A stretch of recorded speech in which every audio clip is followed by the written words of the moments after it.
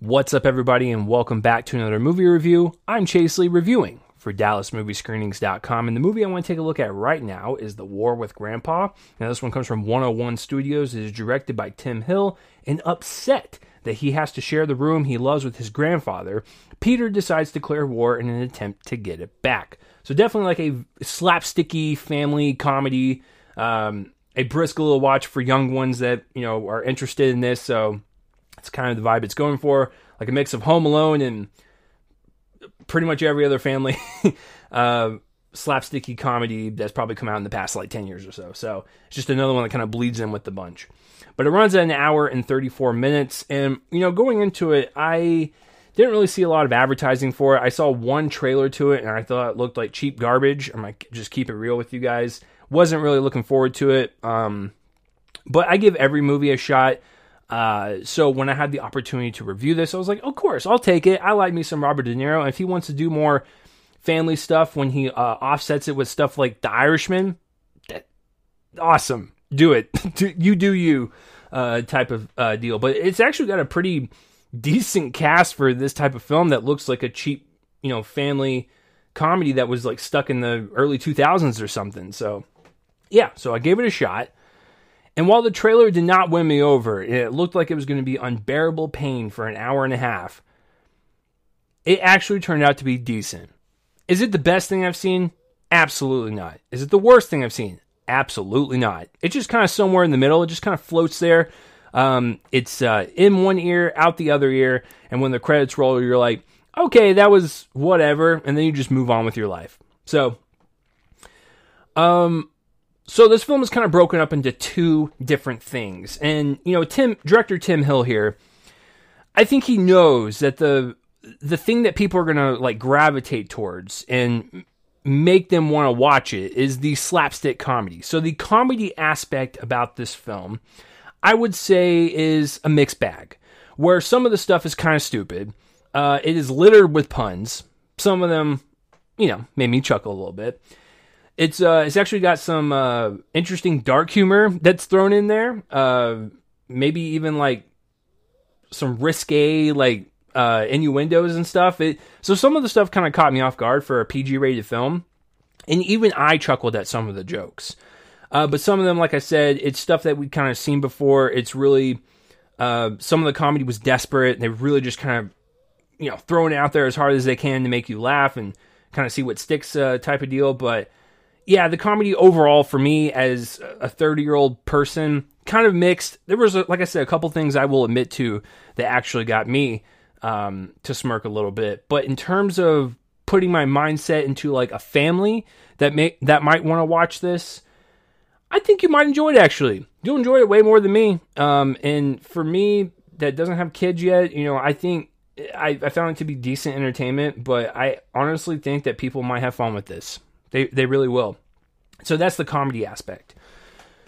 The other aspect, being the family dynamic and the drama and kind of the characters that we're dealing with, I think is also fine. There's a lot of moments between the grandson and the grandfather that are quite touching, and you need stuff like this to kind of pad in between the slapstick stunts, because if you have it for just nonstop slapstickery for an hour and a half, people are going to get very tired. They're going to get very bored with it. So you need to have scenes that slow it down a little bit. Let us get to know the people that are playing these pranks on one another, and you can definitely tell there is a chemistry there. I do actually think that Robert De Niro and Oakes Fegley have a pretty decent chemistry when it comes to a grandfather and a grandson and that relationship. It's playful, it's fun, and there's even a couple of moments where we get to know a little bit more about the grandfather's backstory and maybe some of the problems that Oakes is dealing with at school. And it's just, yeah, it's stuff we've seen before, but it's nice to have those kind of like warm moments in between, and it puts a charm on this film. That way, when you get to the end of it, it's just like, oh my God, that was comedy for an hour and a half nonstop. But no, it's got several moments where it's not Shakespeare, but there's several moments where like the writers understand that you need those scenes and situations to really let us get to know these people a little bit better. That way, by the end of it, we actually kind of like their relationship a little bit. So yeah, they are the two main people in the forefront of this film. There's a lot of side characters as well, and they have their own problems, but they're just there for a nice support. But you're mainly here for the lost relationship that this grandfather and grandson have, and having them kind of repair it on the way, even if it's through comedy. So, that's what we're dealing with. Like I said, it's not Oscar level screenwriting, but it is there. And so I think Tim Hill does the best that he can to balance both of those. I will say before I get into the performances, it is a cheap looking film. It looks like a film that was shot to go directly to a $5 bin at Walmart. It just does. It looks very, very flat in terms of just visual aesthetic. There's just really nothing pleasing going on. And it also does look like it's a film that's stuck in time, maybe like the early 2000s. Like I mentioned earlier, it does not look like a film that came out in 2020. Just being straight up. So, the last thing I will say before I wrap this up, because there's honestly not that much to talk about, the performances. Listen, Robert De Niro is a legend. He can do whatever he wants at this point, because he's in some of my favorite films of all time. And if he wants to go from, acting some of these like really high caliber films to doing like a family comedy, I respect that. It's the same thing with Morgan Freeman. They got grandkids now. It's just like they just want to have fun and do something more for families, and they can do stuff for more adult fare too. So he's having a blast. I will not ding him on that. But like there are a couple moments where like it is that Robert De Niro that we love, where he has the those calmer moments. He's just like talking with his grandson, just talking to him about his day, or like what's going on, or telling him about his life and maybe like where he worked, and those are nice little moments, and he's feeding into it. And so I love that he's going 100% into the quieter stuff, 100% to the slapstick stuff.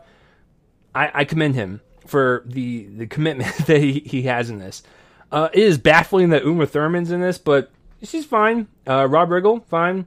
Oaks Fegley, I've kind of been whatever on him on his career thus far, because in some of the movies he's just not good in. He's fine in this. I think he actually needs to do more like family comedies, because this is kind of like where his wheelhouse is for right now. And as he gets older, if he wants to kind of dive into more of the more dramatic stuff, I'd say go for it. He's got a promising career, so there you go. And then some of the other cast members that show up in terms of supporting players are quite fun, I guess. But I won't ruin those if you want to kind of just jump into this blind. So, that's it. That's basically it. There's really nothing more to discuss. Now, I'm sure people are going to wonder, because this is playing in theaters, is it worth it to go to the theater? No, it's not. If you want to see it and you want to take your family out there, go watch something. I'm not going to stop you. And I actually do think a lot of families are going to enjoy this. But in terms of seeing it in the theater right now, with everything going on, I'd say wait for it.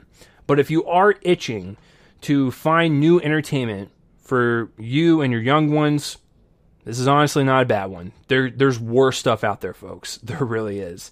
So I'm going to give The War with Grandpa a C. It's just kind of down the middle for me. It started out rocky, I'm not going to lie, but as it kept going along, I started to get into it a little bit more. And by the end of it, I was like, it is what it is. So let me know down below what you thought of The War with Grandpa. Whether you loved it, you hated it. I read all the comments, even if I don't reply to all of them. If you're watching this on YouTube, please subscribe to my YouTube channel so you can get up-to-dates on whenever I review anything. If you're more of a podcast person, I do these both at the same time, record them both. The Real Me and Colin Movie podcast feed. If, podcast listening to reviews is more of your style, I have it in that as well. But that will do it for this review, guys. I'm Chase Lee for DallasMovieScreenings.com, and tune in next time for whatever I review next. I will see you guys later.